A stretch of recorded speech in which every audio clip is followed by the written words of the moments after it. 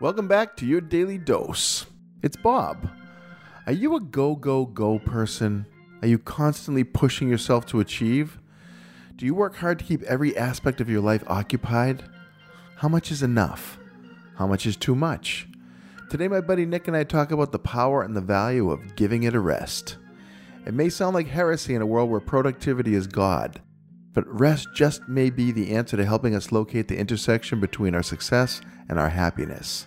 Today, we'd like our daily dose to be a part of how you rest and rejuvenate.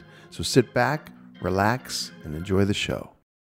I think we should always consider any Greek person you're talking to as sort of a wise person who's just giving you some sort of life lesson. Tell me more. Yeah. I will. It is funny though. I do feel like the Greeks that I've encountered in my life do have a little bit of they have a responsibility, right? We do. I mean, yeah. The Greek mythology. We haven't done anything in I would conservatively estimate it 2,000 years. Yeah, Yanni was a blip, and that was it.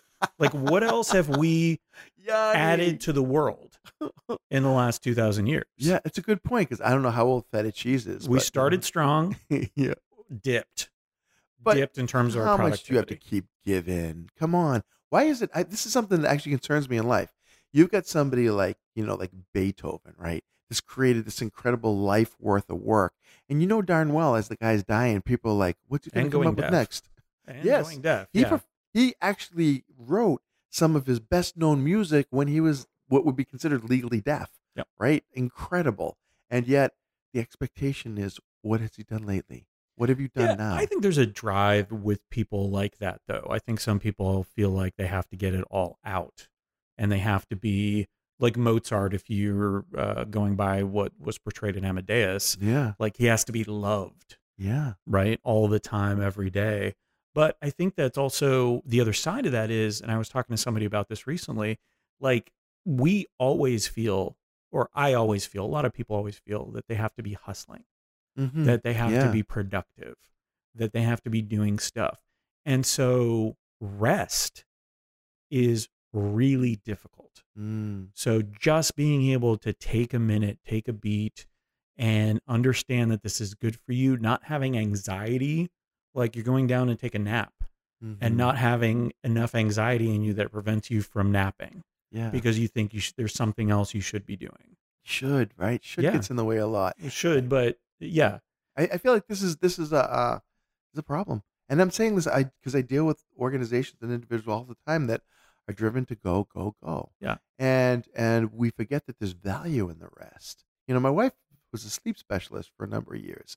Just the sheer value of sleep itself, which is the most intense form of rest, I would argue, next to a coma. And that's really, I mean, that's an indication that it's something that's necessary. And it's not selfishness to take a break. And yet, I think part of it is peer pressure. We see everybody else hustling, or you ever hear someone say, "Oh, it must be nice to have time to do that." It's so snarky, and it's shut up. Maybe you should take the time to do this too because it's healthy. It's good. Yeah, I think there was a meme going around. It was out of office message from somebody in Europe.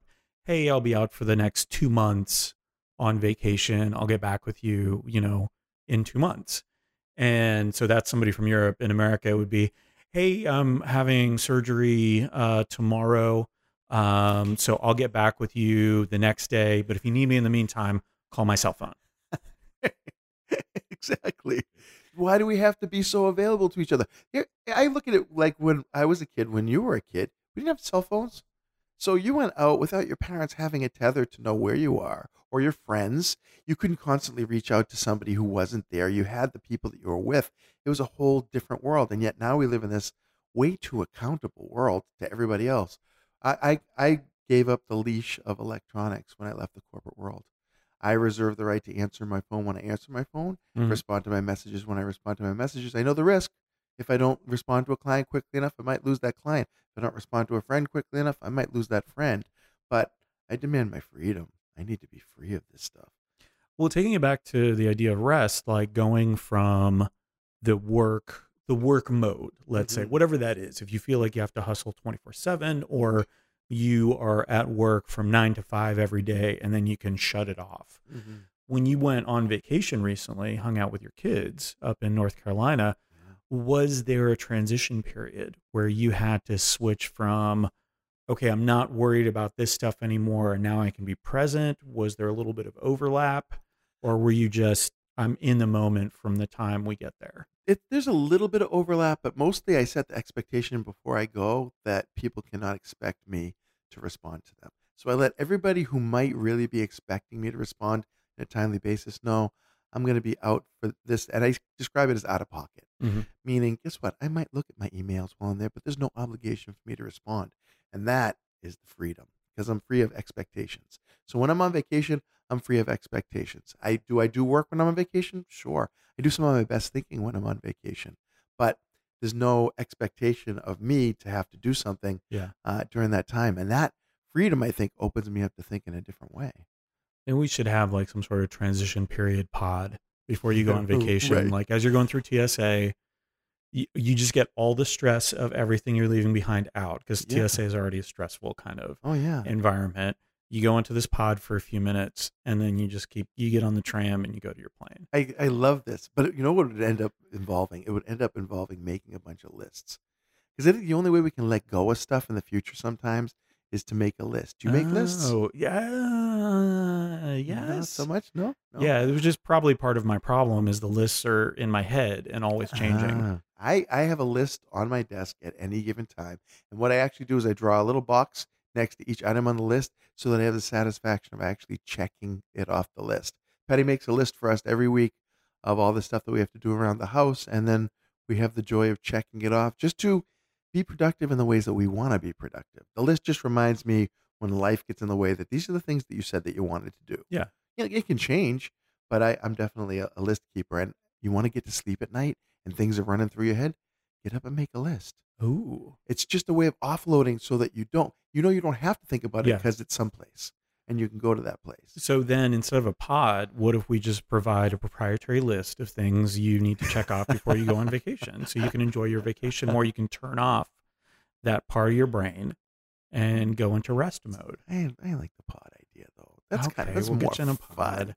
I want one of those Pods are fun. Pod Yeah. people are kind of the best. I agree. Not that we've been taken over by pods, No, Bob. no. And we're not encouraging anybody when they see a pod to just go ahead and attach it to the back of their agreed. neck. No, you have to be judicious about your pods, but everyone does need one in their life. It's so right- good. right It's so now. good. Hey, it's Nick. Thanks for listening. What goes into your relaxation pod? I want to know. Is it a physical space that you have somewhere, a nest that includes a futon? Or is it more of a frame of mind like a futon? Please send me your suggestions and what works for you. It would be really helpful to me. Have a great day.